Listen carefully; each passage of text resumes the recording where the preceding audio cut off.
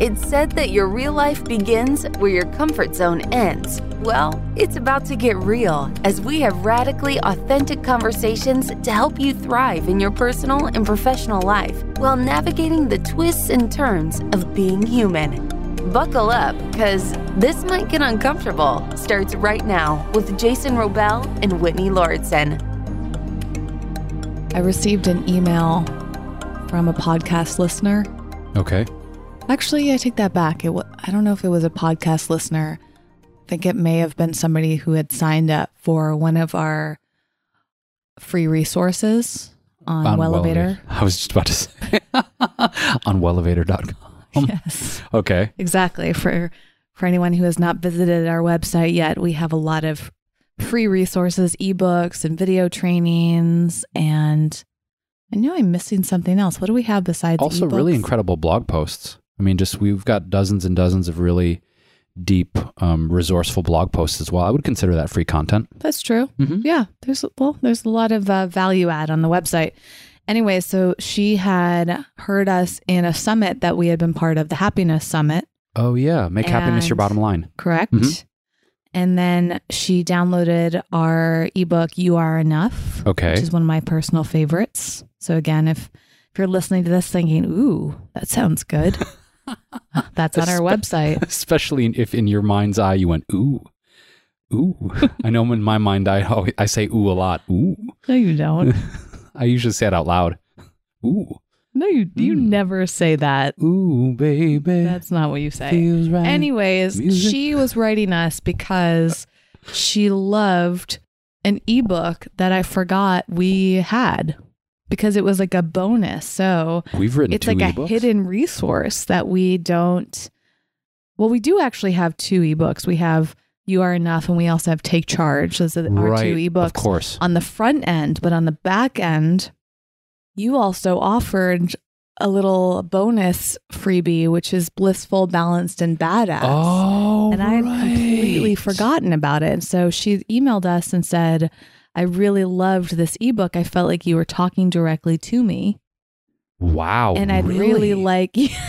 That's great feedback. I love how you leaned in, Jason. Like, no, that's wonderful feedback. You were really surprised that I said that. Continue. I'm very pleasantly surprised. Subtitle is 7 Steps to Strip Away the BS, Elevate Your State of Being, and Light Up Your Life with Love. And it was funny because not only did I forget that this ebook existed, which if you're listening and this sounds really good to you, you can get it if you sign up. You have to sign up for the You Are Enough ebook first, and then we'll send you an email, I think on like the second time we email you will be this bonus. It's a bonus of a bonus. Yeah, it is. So we were trying to load it up. And I was curious, Jason, when did you write this ebook? Remind me of the process because I completely forgot about it. It's not a Wellevator ebook. It's a special Jason Robel ebook. It is, yeah. So in 2017, I was doing a rebrand of my website, a complete redesign actually, rebrand of my website. And I was in the launch mode for your personal website. My personal website, jasonrobel.com, WROBEL.com.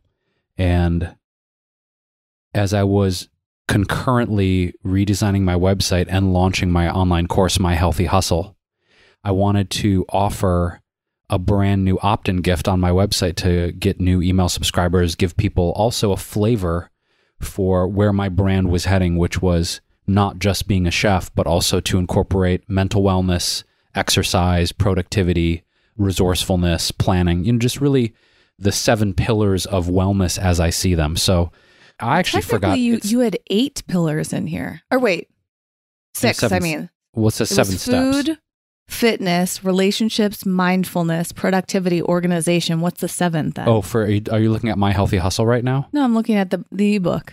Oh, what's the 7th?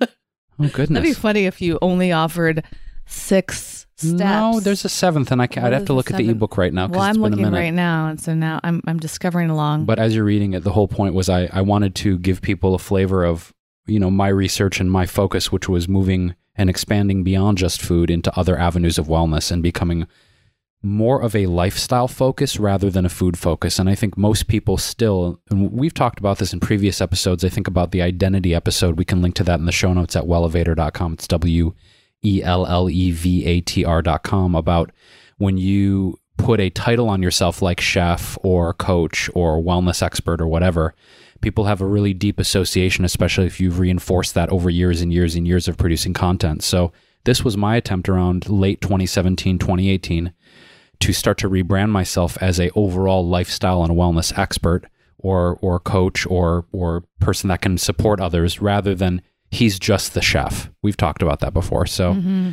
this ebook was the first foray into, I suppose, rebranding, reconditioning people to say, oh, he has resources on exercise and productivity and mindfulness and mental health.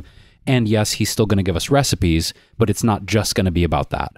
So that was the whole purpose and intent in writing this book. And honestly, I still use it as a opt-in gift. It's still something that's going on. Clearly, because people are getting it when they sign up for Wellevator. But I genuinely forgot that we had offered it as a bonus of a bonus from our resources on Wellevator, because I had only been exclusively using it on my website to get opt-ins, grow my list, and give people, again, a flavor of my new brand and the new direction of my teaching. So I think that's great. First of all, I love that people are downloading it. Second of all, I want to touch on a point that I think is really meaningful to me as a writer and a communicator, which is whenever I do my writing, I am always trying to make it feel conversational, that as if it feels like that person is in the room with me and we're having a conversation like you and I, Whitney, are having right now. So to get that kind of feedback on a piece of writing that I've done is really meaningful to me, because rather than being written at or spoken at, to have it be conversational and flowing and feel like I'm in the room with her, that means the world to me as a writer. Yeah. And that's what I try to aim to do as a writer. Yep. So thank you for sharing that. That's awesome. Yeah, of course. And her request was actually that you did an audiobook version of it. She was saying that. Wow. Really? Yeah. Wow. And I thought that was really good feedback as well. And then I told her, well, why don't we talk about it on the podcast? Because it might take some time if you decide to turn it into an audiobook. We could at least touch upon some of the points in today's episode to give people a little taste of what they'll receive in the book. I think that's fantastic. And also, these pillars are relevant, I think, to what we like to talk about, obviously, with our Wellevator teachings, that it's not one particular dimension of wellness or lifestyle transformation, but it's a multidimensional, multifaceted approach, which is certainly our collective approach to want to help people change their own lives here with our brand. Also, I'm curious who made this ebook, because it's really visually pleasing. Oh, our mutual friend Nathaniel. That's what I thought. Yeah, Nathaniel did a very Salas. nice job with this. I want to give on that tip just a super quick shout out to Nathaniel. He's a really wonderful player in the transformational world, and he also is a wonderful designer and also is a great creator and producer of online courses. So if anyone would want to get in touch with him for, helping to launch and produce an online course, look in the show notes for this episode at wellevatr.com. We'll link to Nathaniel's website. He has online courses, he does retreats, and he also supports other creators, coaches, and transformational leaders in optimizing their message. So he not only designed this ebook with me, he also designed the myhealthyhustle.com website. Which he did a really great job with. I love that. To this day, I love that website, and I actually want to relaunch that this year. I was thinking, it's been 2 years since I launched that course. I want to relaunch it this year. I want to refresh it, relaunch. Well, so people can check that out at myhealthyhustle.com. Well, or in the show notes here. Maybe we can do a special promotion of it for Wellevator. For our listener, maybe a special discount code for podcast listeners. Could be a good idea, actually. How about this? How about we do this in real time? I'm just making this up as we go, as we do, Whitney. What about if people use the code Wellevator? Well, if you tell them that now, it's before it's set up, they might go and actually try to do it right now. You're going to have to make sure that's all set up. I know. You're going to give them a code. I know. That's why I'm being bold right now. Oh, okay. I'm being bold. You're going to go do that when you get home. This is me lighting the fire under my own ass, actually. Okay, great. So if people want to use the code Wellevator, WELLEVATR, you'll get 20% off. 20% off your enrollment. It's a 6-week online course, My Healthy Hustle. which I created. It's video driven. You have homework, you have prompts, you have PDFs every week, and you have email access to me. So yeah, if people want to jump in at My Healthy Hustle, we'll put that in the show notes, and you can use the code WELLEVATOR, get 20% off. And this episode will be a bit of a taste of My Healthy Hustle, because we're going to talk about this ebook, which you can go download for free. So I'm going to read the very first page of the ebook. Oh, I love this because I don't even remember what's in there. I'm excited. Because I wrote it 2 years ago. Yeah, I don't think I've ever read it myself. You've probably been sold the idea that personal transformation is tough, that it's a long, hard, arduous, painful road with lots of bumps, bruises, and bottomless pits along the way. And yes, life will test you. Of that, there is no doubt. It'll test you to see how much you want to grow, to evolve, and to claim the mantle of the life you were meant to live. It'll test you to see how many French fries you can eat in one night.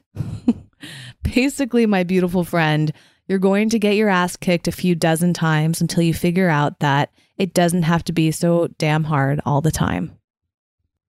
Personal trend. And it's interesting too, because, you know, getting uncomfortable, the theme of this podcast is very much about personal transformation. And I think it can go either way, where some people are afraid of how hard it's going to be. Yep. They're like, oh, I don't want to get uncomfortable. This is going to get really uncomfortable. But things get uncomfortable whether you want them to or not. This is true. Right? So, yeah, this is just coming up for me as I'm reflecting over this and just seeing, like, it'll test you to see how much you want to grow. And part of growth happens when you get outside your comfort zone. Absolutely. That's one of the basic tenets of why we chose to do this podcast and what we encourage people to do, which is go into the dark cave where the thing that you fear lives, because you'll find out that maybe when you get inside the cave and you actually face it, it's not as scary as you thought it was. Where the idea of something being so scary and confronting, when you actually get into the reality of facing that thing, the fear dissipates because you chose to face it. Mm-hmm. Okay, so let's go into the first section, which is about food. Starts off by saying food. It's such a ferociously passionate topic for people. We have so many associations with our food choices.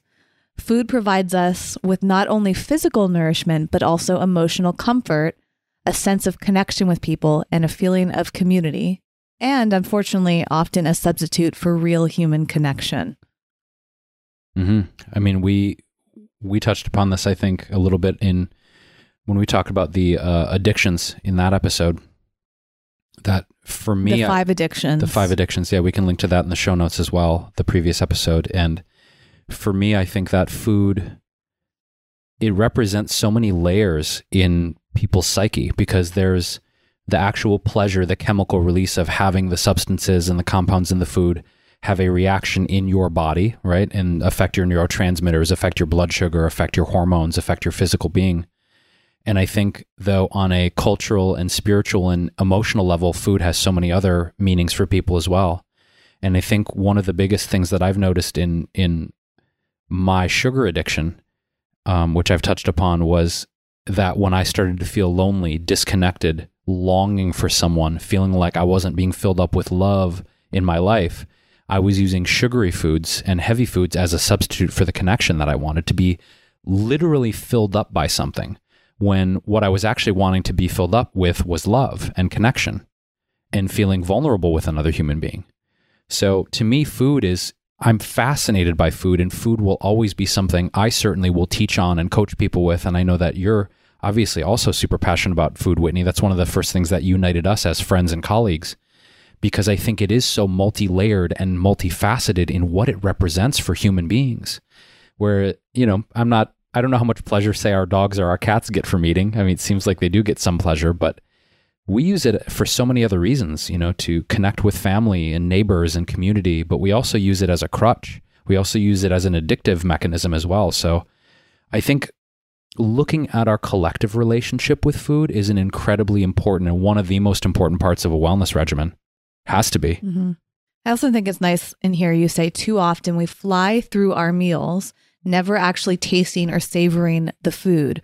We have one hand on our forks and one hand on our cell phones.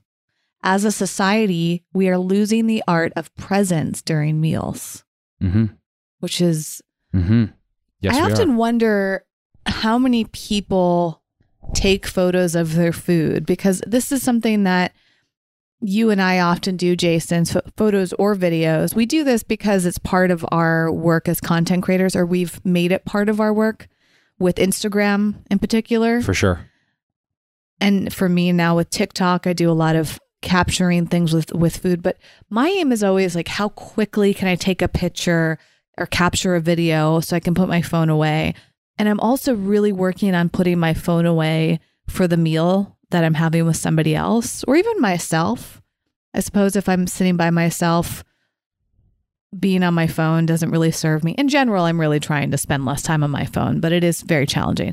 But I am curious, and if you, the listener, would love to share this with us on social media or leave a comment on the post at wellevatr.com that goes with this episode, I'm curious how many people listening take pictures or videos of their food. Is it just something that social media content creators or influencers do? Or is it something that like a lot of people do? And what's the purpose of it? You know, like I guess every once in a while it'll be like, hey, let me send a photo of this to my friend to tell them how good the meal is. Or maybe they're like on Yelp or some sort of review platform, blogging, whatever. But does the average person take a lot of pictures of their food? I think that they do. And I want to chime in because having done pretty regular speaking tour for the past, 4 to 5 years, where I go on the road a lot to do conferences and festivals and whatnot, I'll have, non-influencers, people that are not using social media or mailing lists or any of the sort of digital marketing as a platform for their business. They're just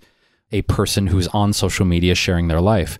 I've had a lot of those people come up to me and be like, oh my God, you have to see this picture of this amazing, salmon that I cooked with this arugula salad. And they're taking pictures because they're proud of what they made in their home kitchen, or say how they plated it, how artfully they plated it. And after these speaking gigs, I'll have, and this happens more regularly than you might think, they would come up to me and say, oh my God, I need to show you a picture of this amazing, lentil ragu that I made, or this salmon steak, or this smoothie. If they're making a meal that you would want to take a picture, but I'm thinking also like taking pictures when you go to a restaurant or something like that. I guess that's what I had in my mind, but that's a good point. I suppose people probably do take a lot of photos of their food. Yeah, because they're proud of it. They're proud of it. They're like, look what I did. They don't want to do it professionally, but I think that they're proud of the artfulness. And like, as an example, my doctor, Dr. Alan Green, who helped me with a lot of my neurotransmitter issues, my brain health, my mental health, he has taken trips to different countries just to learn from the chefs in those countries. Now, he's obviously a medical doctor. He's entrenched in his business, but he's so passionate about food that even at some of our appointments, seeing my doctor, he would show on his phone, he's like, look at this pad thai I made from scratch. Aww. And I'm like, Dr. Green, that's really good. And we would geek out on food, me and my doctor. But he loves it just because he's passionate about food. Right. Pad thai sounds really good right now. Doesn't it? Especially homemade.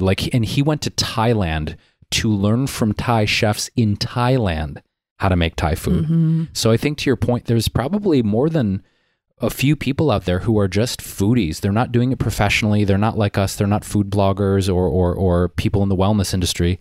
They just love food and they want to be creative. And I think for some people, they've told me that food is a meditation, that in the busyness of their work life or their family life or their responsibilities, people have told me on more than one occasion that spending time in the kitchen making a meal from scratch and capturing it and feeling proud of their creativity, it's like a meditative release for them. And I think that's also another layer of the food conversation, is some people have a therapeutic relationship with food. Mm-hmm. One thing I like about this book too is that every section ends with a superhero action step. Oh, right. Yes. Yes. For food, you said, take the time out to savor the ritual of making a meal for yourself and your loved ones, which may or may not include a picture of your food. Truly practice being present to every element of making the meal, from the buying of the produce to the washing of the vegetables, to the preparation, and finally to the physical and emotional sensations of taking the nourishment into your body. Practice presence with nourishing yourself. It is one of the most subtle yet powerful acts of love. It is. And I think too often we sit down at a meal with our phone or some other device of distraction, and we don't even remember what it really tasted like. All of a sudden we look down and the bowl is empty. Mm-hmm. And it's like, I don't even remember what this tasted like. Yep. But more than anything, I think being present to the first bite of the food, Yes. whether or not you want to close your eyes, but really taking in that first bite of food and being super present to the texture, the flavor, the smell, the mouthfeel. There's an appreciation and a depth that you experience by savoring a meal with that level of presence, that you're honoring the experience that way. You're honoring the food. You're honoring whether it's a person at a restaurant that made the meal or you've taken the time out of your day to prepare this meal for yourself. It's an honor. And to me, I think that level of presence with food can help train us to be present during conversation, to be present during moments with our child or our loved ones. So this presence practice with making and savoring that first bite, at least that first bite, I think is great training. Mm-hmm. Mm-hmm. And it also helps you tune into when you're full. 100%. Sometimes we eat way too much and we get an upset stomach, or we feel bloated, or, we're taking in more calories or macros than we actually need. Yes. And that can lead to a lot of frustration. And as you've said, Jason, really tuning into why you're eating what you're eating. And that's always so fascinating. The more that you can really step back and examine your food choices, teaches you a lot about your mental state. It does. I also feel that there's a deeper level of satisfaction when you are genuinely hungry and you eat versus boredom eating, loneliness eating, stress eating, anxiety eating. Or eating because you're socializing. Yep. Yeah. Yeah. When I genuinely feel hunger and hear my stomach growling, or feel like, whoa, my body is telling me a very clear signal that it is time to nourish myself, the level of satisfaction and fulfillment from that meal is so much greater when we actually eat because we are hungry and not for any of those other emotional reasons or societal pressures, as you mentioned, Whitney. Right. And to me, I want to feel that level of satisfaction, that appreciation for a meal. I mean, it's and the flavors just seem to burst and explode in your mouth in a completely different way. Mm-hmm. As opposed to, I feel like sometimes we'll have eaten and then we'll get a call from our friend hey, do you want to go out for ramen? And it's and I just ate, but I want to see you, so I'm going to go out and eat again. Mm-hmm. But you're not really hungry and the meal's not really that satisfying. Right.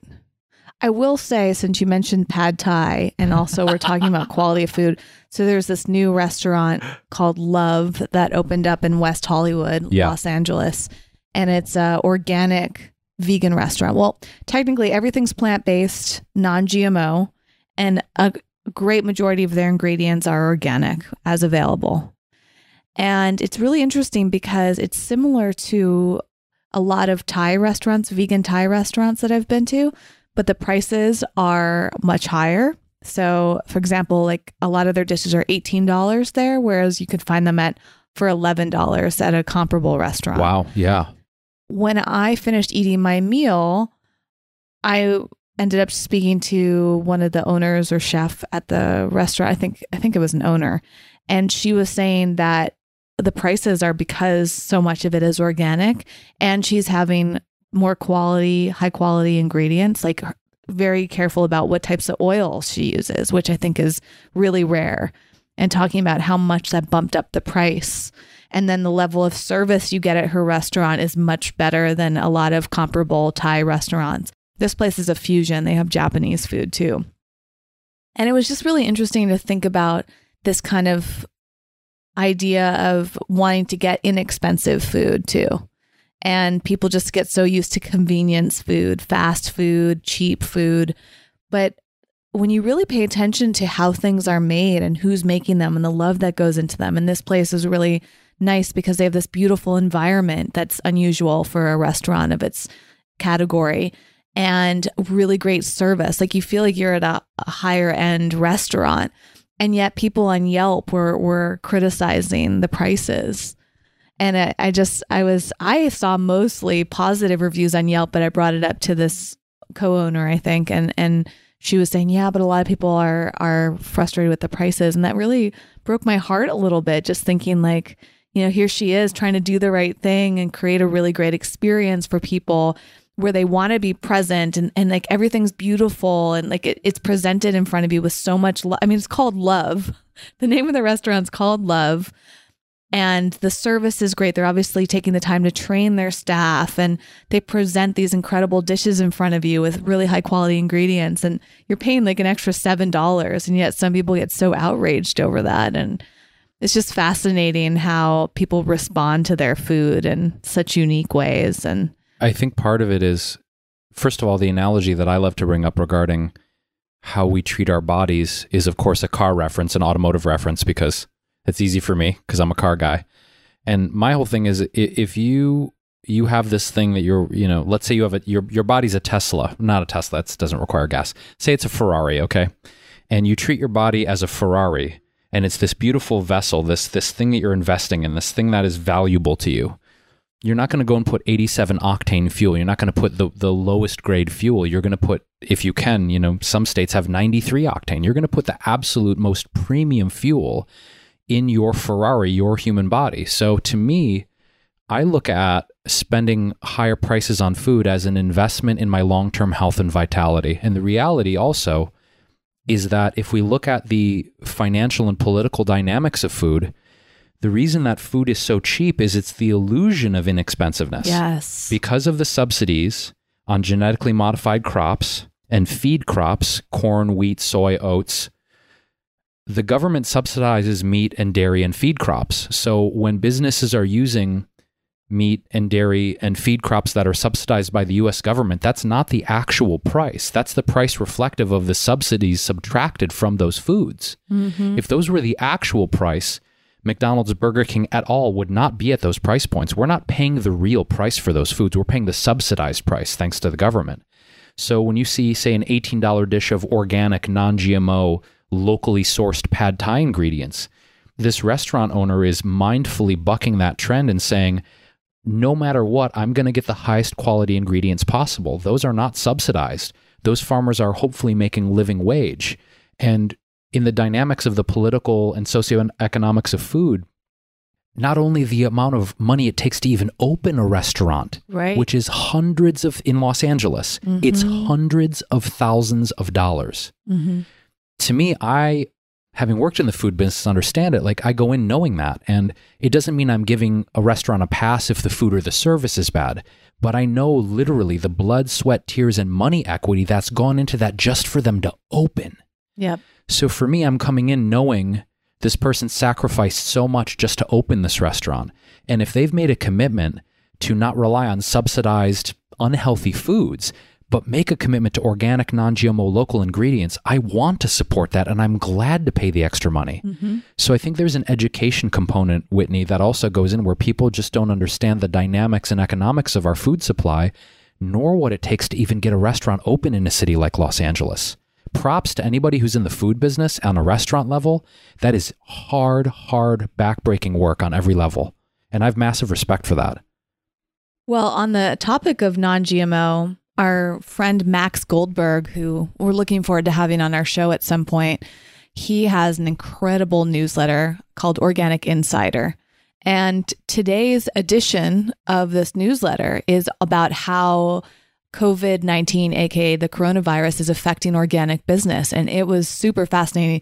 I haven't read it in detail yet. Can you give us but the I'll summary? give you the summary that I scanned. He interviewed a bunch of leaders of organic companies to learn how the virus has impacted their business. Fascinating. And it actually sounds like it's impacting them in a positive light, meaning because of people's purchasing decisions, they have seen a surge because people are prioritizing their health and the safety of their lives, right? So, we see a lot of people buying more toilet paper and hand sanitizer and washing their hands, but they're also buying a lot of shelf-stable foods. Like one of the people that he spoke with makes powdered cookie mixes, right? Mm-hmm. So people are buying that. He spoke to the president of Dr. Bronner's, and they saw unit sales of their sanitizer internationally go up 600%. 600%. Yep. In their hand sanitizer, their organic hands. Oh my God. Yep. I love Dr. Bronner's. Wow. then I really love this input from Vani Hari, one of our friends. The food babe. And she runs a great brand called True Vani, which we'll link to in the show notes. We might even have a discount code for True Vani. Both of us do some work with True Vani, and they have phenomenal, high quality products. And I love that she said this. She said, right now, companies are getting caught gouging customers during a time of need. Not only is this wrong, it's the opposite of what responsible, trustworthy companies should do. That's why at True Vani, we've decided to offer our products on sale. People are buying now more than ever, and we feel like it's up to us to make it easier on people to get the supplements they need with a discount. So we'll absolutely link to them. Beautiful. I don't know how long their sales are going on, but they're a really great company. So whatever sales or coupon codes we can share with you, the listener, we will put that in the show notes. And that just like really touched me reading that and showed me how dedicated they are to health. They also had the chief merchandising officer at Thrive Market, which is another really great company where you can get incredible pricing on all sorts of health foods. And they are seeing a lot of people stock up on things as well. And they're building inventory on immunity cleaning and pantry staples right now. But they're also committed to not engage in surge pricing. So it's a wonderful piece that he did. I don't know if it's publicly available. Organic Insider is a subscription-based newsletter, but it's 100% worth it. We will link to that as well and keep you posted on when we have a show with Max Goldberg, who runs it, because if you're looking for information about organic living, organic foods, he is my number one source because he is so in the know. And this is actually sad. On a side note, I guess the founder of Trader Joe's passed away. This is also like a bullet point in his newsletter. Did you see that, Jason? I didn't see that. Sad. I didn't see that. I used to work for Trader Joe's. That was an interesting period of my life. And Trader Joe's actually is a great place to get organic foods as well. Indeed. And a lot of non-GMO foods. It doesn't have to be organic. I actually went there and did some stocking up of my own food supply just in case we go into a difficult period of time and we're not able to get out to the stores due to this virus. Yeah, I wanted to comment on that real quick, Whitney, the stocking up right now, because if the listener has not seen or heard this yet, we'll link to a special live episode, our first live episode we did recently about our thoughts on the energetic, physical, social dynamics of the coronavirus. We can link to that video. It's on YouTube, and we go really in depth on that. There's a post up at wellevator.com on it too, if you want to read it and watch it. Yeah, so I just wanted to comment because I think we recorded that probably about a week ago, didn't we? Mm-hmm. And week and a half. Since then, you've gone to Trader Joe's and stocked up, and I've gone to Costco. And one of the things that I found super encouraging, first of all, whether or not a quarantine does happen in Los Angeles or anywhere near us in Southern California, or we perhaps have another earthquake. I realize that my preparedness in case, say, my power goes out or the water goes out or something happens with the government and we get whatever. I realized I didn't have more than, say, like 6 days worth of food. It's like, okay, what if I just go and get some, non-perishable stuff and stock it up in the garage. I have a shelf set up in the garage just to make sure I have 3 weeks or a month's worth of food. Wow, 3 weeks. Yeah, I bought a lot of stuff. Now, the cool thing I wanted to say... Coming over to your place. You know where to come. The cool thing, though, I wanted to say on Costco, because a few years back with a friend of ours, Vince Leah, we did a video about vegan food at Costco. Even in the 3 years since we did that video, which again, we'll link to in the show notes. We have a lot of resources for you. We love to give you resources. There are so many options, Whitney, at Costco. It's mind-blowing. I was scouring, and literally with my mentor, Michael, we walked every aisle of Costco, every single aisle. Fun. And the amount of organic, non-GMO, plant-based options, the amount of superfoods they have there now, it's incredible. So what are some of the highlights, like things that you're like, wow, I can't believe they have them here? Organic, unsweetened oat milk. Okay. Right? Phenomenal. By who? Was it like a Costco brand? I think it was their Kirkland Costco brand. Yeah, because they have a private label. Even Trader Joe's has an oat milk now. Yeah, but it's hard to find unsweetened sometimes. True. So this was an unsweetened, organic, non-GMO oat milk. They had giant bags of Manitoba Harvest organic hemp seeds. I mean, giant, like 2-3 pound bags. They had organic blueberries, organic strawberries, frozen and fresh. They had 4 different vegan superfood organic protein powders there. They had coconut oil. They had Sacha Inchi seeds. They had all at good prices. Was it a good value? Phenomenal prices. And that's the point I wanted to make, is that I think one of the barriers or the concerns that people have, and I understand it's warranted because organic non-GMO food is not subsidized by the government or any corporate entity, that it is more expensive. But when you go to a place like Costco, not only is the array of options and availability mind-blowing to me, but knowing what I pay retail, say for a 16-ounce bag of hemp seeds, the price per pound when I go there and buy a 2 or 3 pound bag, it's for double or triple the volume. I'm paying the same price I would pay for a pound at the retail level. Mm-hmm. So you and I have talked a lot about this. You have an amazing book, Healthy Organic, Vegan on a Budget. Mm-hmm. But I just want to reinforce that in real time here as on the podcast, that you can find ways to save a lot of money and not have to go out to, I sound such an old school, hell and gone, outside to find, like at your local Costco. I mean, I even talked to my mom in Detroit.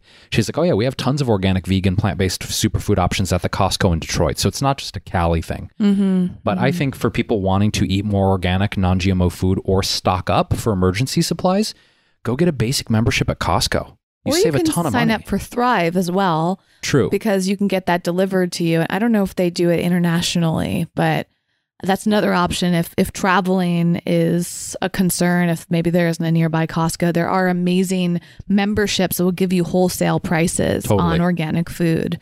So it's definitely worth looking into, and we'll link to all those options in the show notes. Okay, let's go back to the ebook, because we just touched upon food so far. The next category in the book is about fitness. Mm-hmm. And your section starts off with move a muscle, change a thought. And Jason says that's one of his favorite quotes from his mentor and good friend, Ron. Until you heard that, you had never considered fitness to be anything more than a mechanical activity to achieve the kind of body you wanted. That's really interesting, actually. And you said your relationship to fitness, from your high school days of track to dabbling in yoga and weightlifting, has primarily been ego-driven. You were working out because you weren't feeling good enough about yourself, but reframing your relationship to fitness made all the difference. For me, it was a massive shift in this thing that I was doing because I thought I had to look a certain way or be a certain weight. There's a certain aesthetic of being muscular or ripped or strong as a man in society. And subconsciously, I think that was fueling, or especially when I was doing competitive sports like track or basketball, this idea of being the best and beating everyone else, a very deep competitive mindset.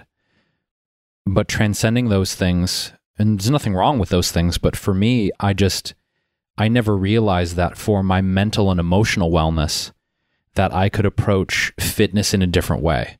That if I could use it as a mechanism to feel more connected to myself, feel more mentally balanced, feel more emotionally well, then that to me is a deeper motivation. To me, that's a more sustainable motivation, because whenever I would win a basketball game or win a track meet, you'd get that euphoria, but it fades pretty quickly. And then you want to win again and win again and win again and win again. And it reminds me of, I've said this, I think, on some of our trainings, that Martina Navratilova, one of the greatest tennis players of all time, she said that the moment of victory is too short to live for that and nothing else.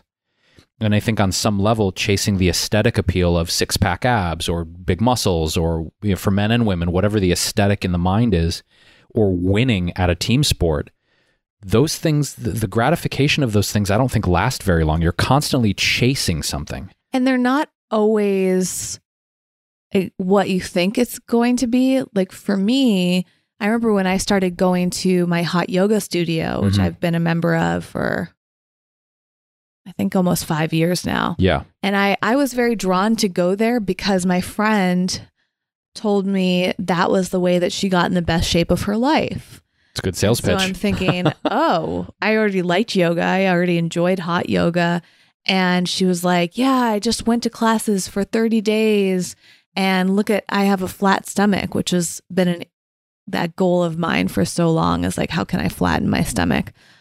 Well, I have taken countless hot yoga classes at this incredible studio, and they involve cardio and weightlifting and crunches and all of, Pilates and bar ballet type moves and, all these different types of fitness and yoga combined, plus the element of hot yoga. And I just thought I was going to get these incredible physical results. And I think about it almost every time I go to class, because no matter how consistent I am with those workouts, I've never gotten a flat stomach from them.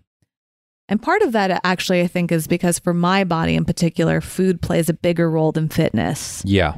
I tend to slim down more, if that's a goal of mine, when I'm very mindful of things like sugar.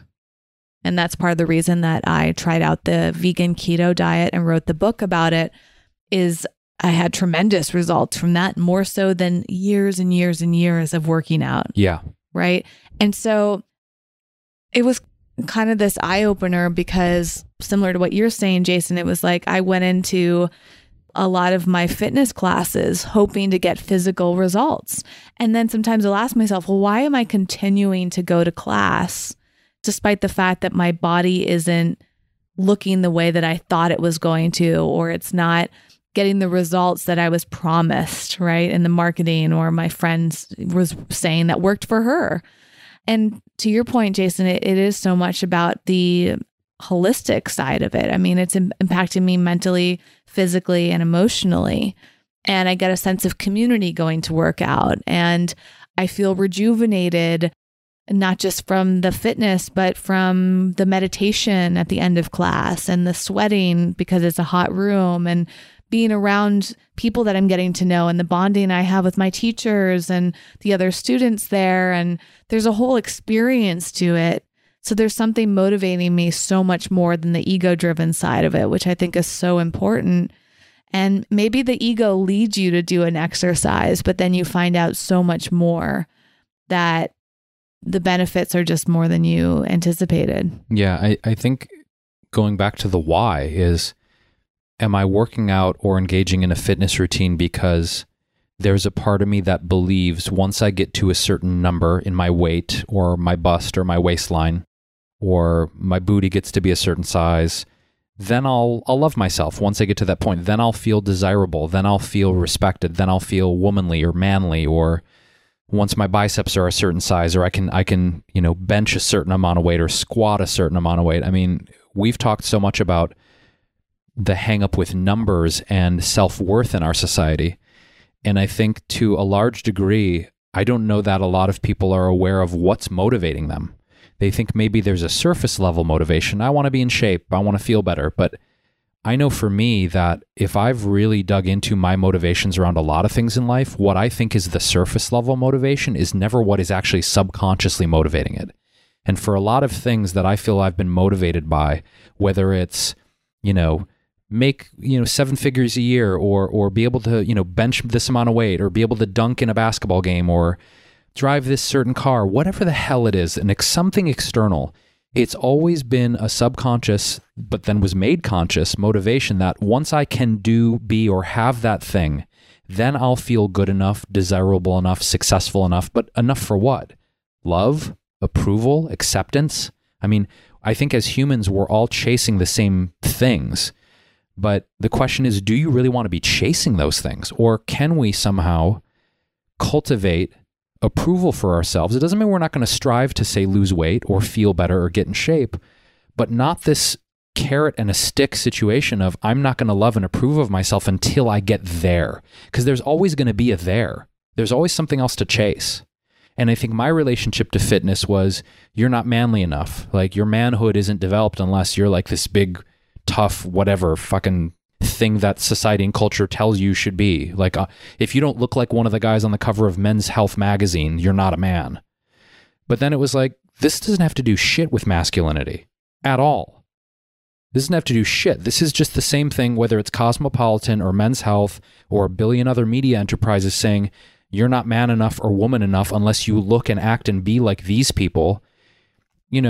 we're getting or that you're not getting results. I mean, for me, it was like, I was actually reflecting on that this morning in my yoga class, is sometimes I feel shame going into, I go to a yoga studio in Beverly Hills, right? Yeah. And it is pretty much what you would imagine. It's full of your stereotypical models. Well, I don't know if anybody is literally a model. I'm sure a number of them are social media influencers. Maybe they are models. But most of the women are in phenomenal shape, and they're young and they're beautiful, and you know, they're wearing the nice clothes, and they've got a lot of that appearance going on that you associate with Beverly Hills and Los Angeles, Hollywood, all of that. The reason I go there is because I really love the teachers at this studio. But I would prefer not to be surrounded by people that seem a bit absorbed in their appearance. Yes. But maybe that's just my perception. My point being that for me, it's tough to be around women like that, because I start to wonder, do I look good enough? Do I fit in here? Like, are my clothes, you know, at the same level as theirs? Like, how do I look in my tight pants and the fitness tops that I'm wearing? And I don't have a flat stomach, and I have, you know, curvy hips, and maybe my breasts aren't the same as these women, and my face doesn't look, I don't do Botox, you know, I don't have like that perfect figure.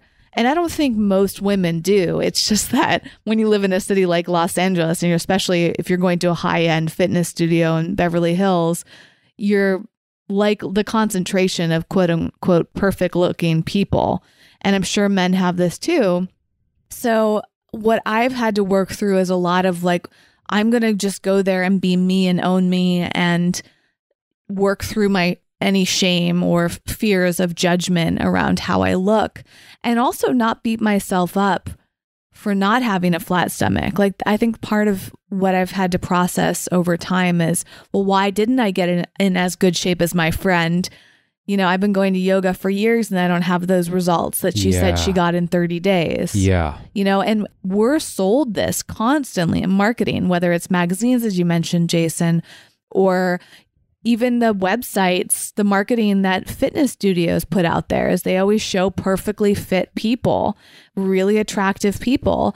And we see this on Instagram and all these different media outlets just promoting a certain aesthetic. And then if you don't get those results, you start to think, well, what's wrong with me? Yeah, 100%. Right? And then it drives you even deeper. And you start to wonder, like, A, am I not doing a good enough job? Am I doing something wrong?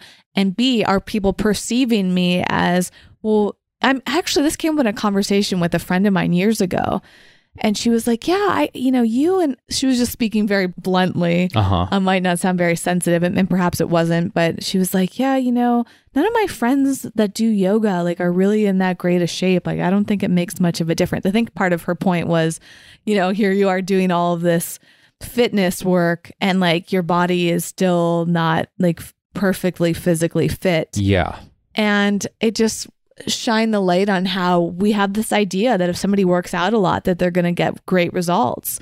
But I'm a perfect example of somebody. I've been working out very consistently for many years, and I don't have that flat stomach, right? Yeah. As I said earlier, I think I'm somebody who, again, if I really wanted a flat stomach, it'd have to come from food and probably some fitness as well. But working out alone does not get my body that flat toned stomach and toned body and all that stuff that I think a lot of people think they're going to get when they go into exercise. I think really, again, this is fitness and exercise, and our relationship to our body in general is such a wonderful mechanism to understand ourselves more.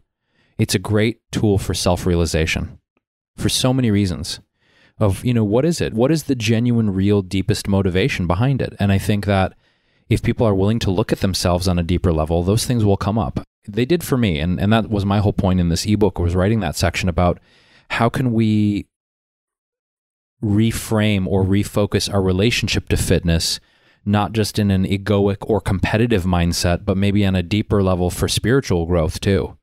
like fitness as a mechanism for spiritual and personal growth. Mm-hmm. Well, you said in your superhero action step, whatever it is, be adventurous, be courageous, and move your body in a new way you've never done before. The change will do you good in so many ways. So you were just encouraging people to try something that they hadn't done and find what feels good to them so that they can feel good physically, mentally, and emotionally. Yeah, and I say that because I think maybe if a person is, say, going to the gym 5 days a week, but they really don't like it, then on a certain level, it's like, well, why don't you just change it up? Maybe if you were to go on a hike or go rock climbing or go swimming or try a bike, like I think we're creatures of habit, human beings, and we get stuck in a routine where we think we ought to be doing certain things. Well, I want to get six-pack abs or a big booty or big body, whatever the thing is aesthetically. So I need to go to the gym and lift weights 5 days a week. And it's this very driven grind mentality that, everyone's like, okay, the rent is due. Let's go. Come on, everyone hustle. But I think that mentality sometimes can come at the sacrifice, that grind, hustle, driven mentality can come at the sacrifice of joy and connection. And if we're not feeling joyfully connected to ourselves, A, but B, our exercise and fitness routines, I think it's a good time to experiment and try something that might make you feel more joyful while you're getting a good workout. And that is the perfect segue into the third section of the book, which is about relationships, which starts off with this opening page, which says, everything is a perfect mirror in your life. Everyone you choose to have in your life is showing you some very important things about yourself, should you choose to notice them, which can be absolutely maddening, especially if we feel frustrated, hurt, wounded, or abandoned by someone. Yet, if we can cultivate true, loving awareness in these moments, we can see a part of ourselves in the other person we are getting triggered by. There's a theory that the things we get triggered by in our closest relationships are showing us the deepest unresolved parts of ourselves that need more love, attention, acceptance, and healing. Truly, I think our relationships can be our greatest teachers. This is really good. I've never had anyone read this back to me, but as you're saying it, I was like doing a little pat on the back, like, good job. You spoke your truth. My goodness. Yeah, that still rings so true and so relevant as you're reading it back to me, Whitney, because I think one of my deepest wounds is abandonment. And I wrote that with this idea that having a perception of being abandoned by someone, I have descended a lot into victim consciousness at times of they abandoned me, they let me go, they let me down, they hurt me. But as I've stepped back and done some healing around my abandonment as an example of this idea of people mirroring things or offering you opportunities to get to know yourself or heal more, in a lot of the situations, especially as an adult, particularly where I felt abandoned by someone, I actually spun the question and asked myself, how did I abandon me in that situation? And in every single situation, I've asked that question of perceiving this person let me down, this person abandoned me. The turnaround for me was they never abandoned me. Life has never abandoned me. God, spirit, universe hasn't abandoned me. But there have been times where I've abandoned myself in the sense of I didn't speak my truth. I didn't ask for what I wanted. I didn't say what was actually on my mind or my heart in the moment, and I actually told a lie or told someone what I thought they wanted to hear. And in those kind of moments, I've acknowledged that in certain relationships, I've abandoned myself.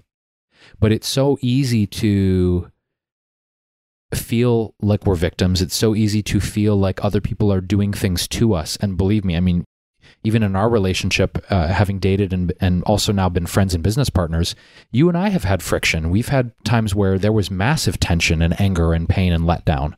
I mean, the other day, I totally let you down the other day. I showed up 45 minutes late for a podcast we were supposed to do, and I had to apologize. And like, I fucked up. I'm sorry. But I think in moments of rather than blame and putting the onus on someone else, it's like, how did I fuck up? How did I abandon myself? How did I let myself down? How did I break my word to me? Because often it really has nothing to do with that other person. It has to do with our relationship with ourselves. And then we show up in relationship with whatever wounds or unattended baggage or unresolved things within ourselves, and they just color the relationships we're in. So I wrote that simply because I wanted to start taking more responsibility in my life and encourage other people to do the same.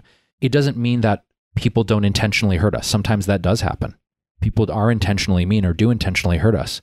But in a lot of situations, I think the real healing begins when we ask better quality questions instead of why did I get abandoned or let down or hurt? How did I abandon myself? How did I let myself down? How did I show up in a way that wasn't honoring, loving, or respectful of me? And to me, that's a higher quality question that can unlock way more answers.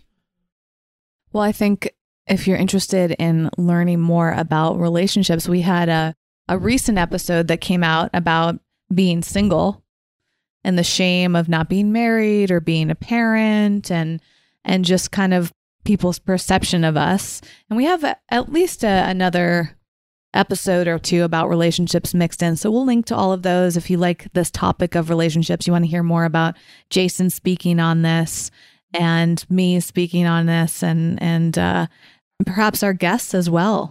It's definitely come up in conversations with guests. So we'll link to that for you to keep listening. The superhero action step for relationships is the first one I've seen that's 2 pages. Oh. So this is quite lengthy for the topic of relationships. You said to ask yourself where you are holding back the love in your life from yourself or your loved ones. If you are withholding your love, ask yourself why. Is it because you are afraid of being hurt, being seen, or being truly vulnerable? Are you afraid of your love not being returned or reciprocated to you? Is it because you are in judgment and haven't accepted yourself fully? Identify the roadblocks you have placed between you and unconditional love, then work to dissolve them.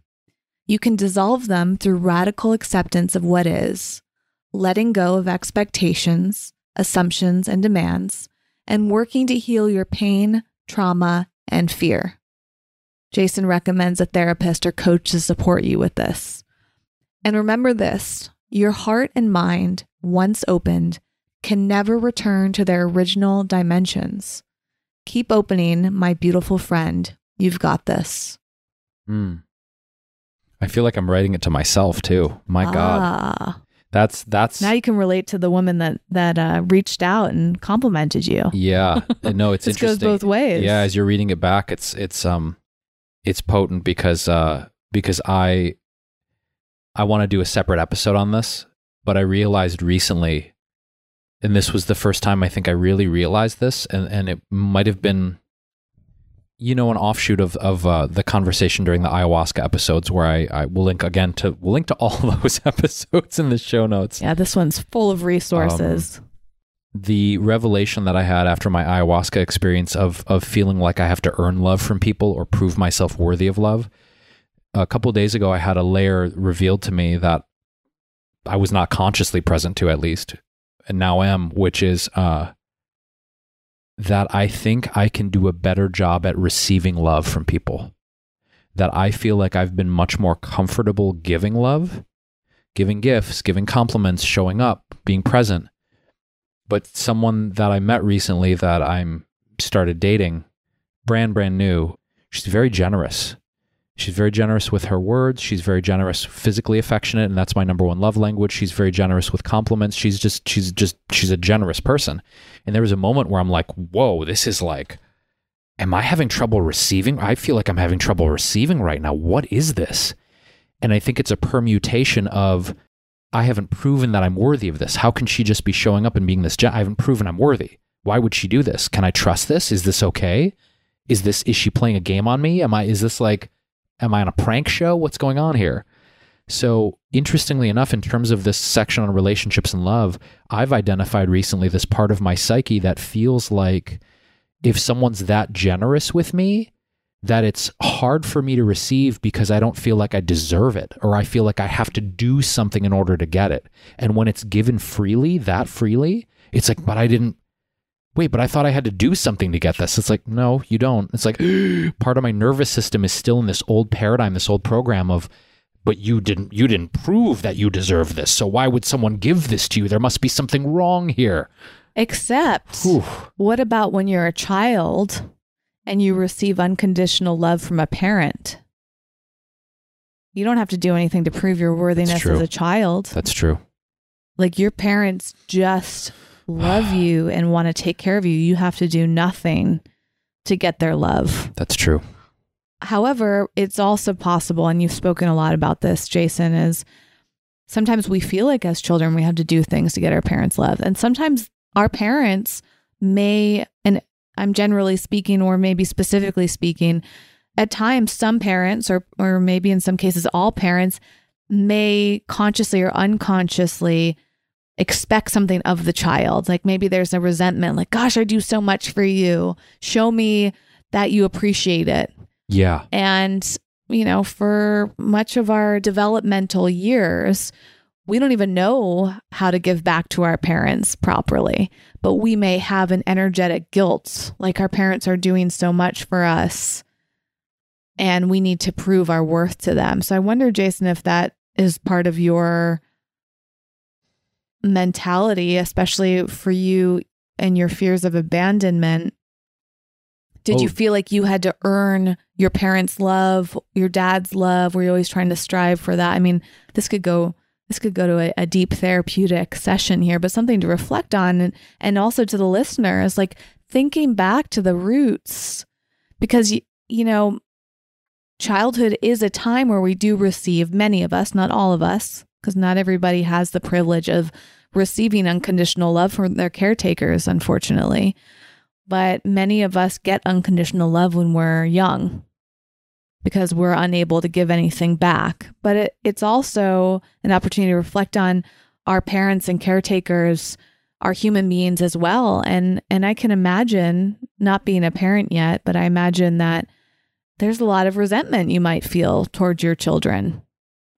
I mean, we even feel this way about our animals sometimes. I mean, all jokes aside, that moment of like, oh, I don't want to have to take care of you. I have to do my whole schedule around you. I don't want to take you for a walk. I don't want to go out and buy the expensive food for you. When we start to feel resentful of taking care of things or in relationships or our children. And I think like in those moments, we can have a lot of compassion for our own caretakers. Right. But then my big point in bringing this up is the other side of the coin is, I know your mother loves you deeply, Jason, and I think that she's given you unconditional love. That's my perception. And you didn't have to do anything to get your mother's love. She's loved you, I imagine, since the moment you were conceived, and definitely since you were born. And you didn't have to do anything to win your mom's love. So why do you need to do anything to win anybody's love? Because I think that as a child, when I perceived that my father abandoned me, again, I perceived it, right? That story and the meaning I created as a young child, not understanding the dynamics of my mom and dad's relationship, not understanding what was happening with him in terms of his addiction or his mental health challenges. And as a child, I had no grasp of that scope, right? But there was an overcompensation mechanism that I believe I created at a young age, which was, if you are the entertainer and you're making everyone in the room laugh and smile and happy, which I think is one of the reasons I started acting at such a young age and being, being the life of the party, right? I mean, to this day, I still have this reputation of like, oh, Jason brings so much joy and laughter and he's so high energy, and you're often the MC. I'm often the MC or the host, or like J. Rose bringing the party. But the reality that most people do not know is there's an element of an overcompensation and protectionism that was created at a young age psychologically, that if I'm entertaining, if I'm creating laughter and joy and being the life of the party, then I won't be abandoned again, because it was a protective mechanism that if one parent left, what would happen if the other one left? So I have to be the bright light in the room. I have to be the entertainer, the source of joy, the source of laughter, because God forbid this other one leaves me. Then to me, it was a protective mechanism for sure. And I think that still colors my intimate relationships in the sense of, don't leave me, don't abandon me. I have to be the brightest light in the room. I have to be the light of your life, or I'm going to be left. So after my dad left, I think I created a defense mechanism that I can't let my mom leave. I was still young enough, I didn't trust that she wouldn't. So if she leaves, I'm dead. Like literally, it's like a death thing. Like for a child, if neither one of my parents are around, who's going to feed me? Who's going to love me? Who's going to protect me? You know? So I think at a very young age, I decided that proving myself worthy of love and affection was guaranteeing my survival. That's as deep as I can go. I mean, that's a deep-seated thing that still affects me to this day. I'm aware of it, and I still need to work through it in the sense of romantically. If I'm the most generous, if I'm making her laugh, if I'm the best lover, if I'm protecting her as a man, quote, ought to in our society, she won't leave me. And I think women definitely experience the same thing. Women are trying to improve themselves. Am I pretty enough? Am I sexy enough? Am I doing enough? Am I making meals or taking care of the kids or, you know, doing the chores? Or do I understand their love language? Am I going to follow through and speak the perfect language to them? And, you know, on and on. I think there's so much pressure. And I think, Jason, it's a wonderful opportunity that you're in right now to examine this and the worthiness that can come up. And I don't know how much I've experienced that. It's definitely given me some things to reflect upon. But when I hear you say that, it's actually helping me understand the dynamics that I've been in, because I've dated a lot of men with worthiness issues. And I don't know if that's who I personally am attracting, or if that's just something going on with the masculine culture and the age range of men that I've been dating, but it's come up a lot. It's come up in sabotaging relationships that have been long-term. It's also come up in never being able to have a depth within a relationship or dating. I've dated guys that I've really been interested in and I've really wanted to be with and thought that they were wonderful, but because of their own worthiness challenges, they weren't even able to be in a committed relationship because they didn't feel good enough to be in it. Yes. You know, I've seen it in so many different ways. And I obviously with women as well, this comes up a lot, but it's just interesting to reflect on your life and your experiences and your current dynamics and seeing how this comes up so often and look at it as a lesson and an opportunity to reflect on why you feel that way. You know, which I think is great that your book really prompts that. I also think too that observing how I'm showing up has been interesting too. I don't remember if I mentioned this on a past episode or if it was just in conversation between the two of us, but I've noticed that after a lot of the therapy and the ayahuasca ceremony and the compounding of a lot of this inner work, that if I reflect on how I would show up in dating a lot, it was an offshoot of the thing I just mentioned, the protective mechanism from childhood of I'm going to wow her, I'm going to be the brightest light, I'm going to be the most generous, I'm going to make her laugh, I'm going to be the best lover, blah, blah, blah. But lately, like past 4 or 5 months on dates I've been on, I don't give a shit. No, I find myself being there and being like, just be yourself. Don't try and wow her. Don't try and be generous. Don't try and make her laugh. Don't try at all. And how's that working out for you? It feels so much better and it feels so much lighter. Because I realized that old way of thinking I had to be a certain way to win her over, that whole thing of I'm going to show up trying to be the best version of myself to impress her, wow her, woo her, which I think is a common thing in dating in our society. And I'm just going to be. And I'm not going to try and make her laugh or try and show her like, let's go out to the most expensive restaurant, blah, blah, blah. I'm going to show you I'm not trying to be the shiniest diamond in the case anymore. And honestly, that feels so relieving and feels like so much pressure and heaviness has been removed, because I'm at a point now where it's like, I'm either your flavor of ice cream or not. I'm not going to dump almonds and sprinkles and hot fudge and coconut whipped cream and gold dust and unicorn farts to try and make you like the flavor of ice cream I am. It's like you either dig it or you don't. And so that's what I mean. I feel like there's a sense of liberation I'm finally getting to at 42 of here I am, as I am, the best version I know how to be, imperfect, flawed, searching, working on myself, and you either dig it or you don't. And either way, I don't give a shit.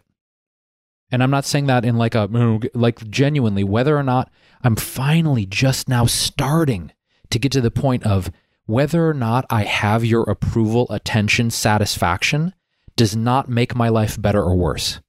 Right. Whether I have it or not does not make my life better or worse. And I'm finally just starting, Whitney, to taste that sense of emotional liberation for the first time ever. It's huge. Ever. It's huge. It's massive for me. Yep. Well, we have only made it halfway through the book. Oh my goodness. So I think what we're going to do is a part 2. Beautiful. So this is part 1. This is the halfway point. If you are super eager to dig in, you can go and download this ebook. Again, if you go to wellevatr.com, WELLEVATR, we will link to this book, or at least the You Are Enough book, which will lead you to this book. That way you get a 2-for-1 deal, completely free. Is a free ebook that Jason generously is giving out. And stay tuned for part 2, which we'll also link in the show notes as soon as that is up. And again, as we mentioned several times throughout this episode, we will link to all the other resources, the other episodes that we reference, the companies that we reference, the brands, the people, whatever we talk about in this episode and any episode, you can find all of that information at wellevatr.com. When you go to our homepage at the top corner, there's a podcast button. Click that, or you can go directly to the podcast show notes at podcast.wellevatr.com. You can also just use a search engine like Google and type in "this might get uncomfortable" and some of the keywords from this. So in this case, it'd be like blissful, balanced, and badass, right? If you type that in, you will find the show notes very quickly. And you can also find links to it on social media. We're really just trying to make it as easy as possible for you to get all of this. If you ever have questions, you can privately message us on social media. We're at Wellevatr, WELLEVATR. We love hearing from you. If you enjoy the episodes, you can share them on social media. We've had people sharing them in their Instagram stories, which is so sweet. We will reshare that, of course. And we're so grateful for you spreading the word. And we love hearing from you publicly or privately on social media. You can email us. Our email is hello@wellevatr.com. Both of us see these emails, so you'll get a response from us as soon as possible. And we would love to receive comments from you too. If you have feedback, you can email us. You can comment on each of the show notes. There's a comment section under every single episode. If you have something specific, like as I said towards the beginning of this, asking questions like, do you take pictures of your food? We genuinely would love to know, whether you do things like that. If you have any other things that you want to add to this conversation, we're really trying to make it a conversation. And lastly, your feedback is also welcome as a review. So if you can review us on iTunes, if you're listening there, or I think it's Stitcher is the other place. It's interesting how most podcast platforms don't have a review section, but True. iTunes does. And I think it's Stitcher is the other one, but we actually have instructions on how to review us at the podcast page. So if you've never reviewed a podcast before and you want to do it for the very first time for us, we appreciate that. It not only gives us feedback, but it helps other people find our show and learn more about our show. You're basically writing a testimonial, and we are deeply, deeply grateful for that. Yeah, and we appreciate you guys in writing direct emails, direct messages, as Whitney mentioned, because we are going to start expanding sometime this year beyond just the digital platform in terms of our wellness structures and strategies and tips, because we're really, really passionate about digital detox. So one thing that Whitney and I are currently working on in the laboratory at Wellevatr HQ is ideas for more live, immersive events that will be starting here in Southern California. So if you happen to go over to the wellevatr.com website, sign up for our newsletter. We will be making announcements of any of the digital resources and any announcement for live, immersive events that we're going to be doing in the near future. We would love for you to come and join us live for those. Well, in fact, when you download the ebooks, You Are Enough, Blissful, Balanced, and Badass, or our 30 book, Take Charge, technically it's our second ebook, but it's third in this list that I'm giving you right now, you will automatically be signed up for our newsletter. So it's a great way to stay up to date on things that are happening. And we know there's a lot of information coming your way from us and from other podcasts that you listen to and other online resources. So we are really appreciative for your time. Stay tuned for part 2. We release new episodes every Monday, Wednesday, and Friday. Friday is our day of having a special guest on. And this week we have Jeff Krasno from Commune coming on, which is a delightful episode. So look forward to that. Lots of goodness coming to you and plenty of episodes previous to this too. So you can go and binge listen right now if you would like. Thank you so much for listening, and we'll be back very soon. Thanks for listening and getting out of your comfort zone with us today. For show notes and more high-performance resources to help you thrive, go to wellevatr.com. That's WELLEVATR.com.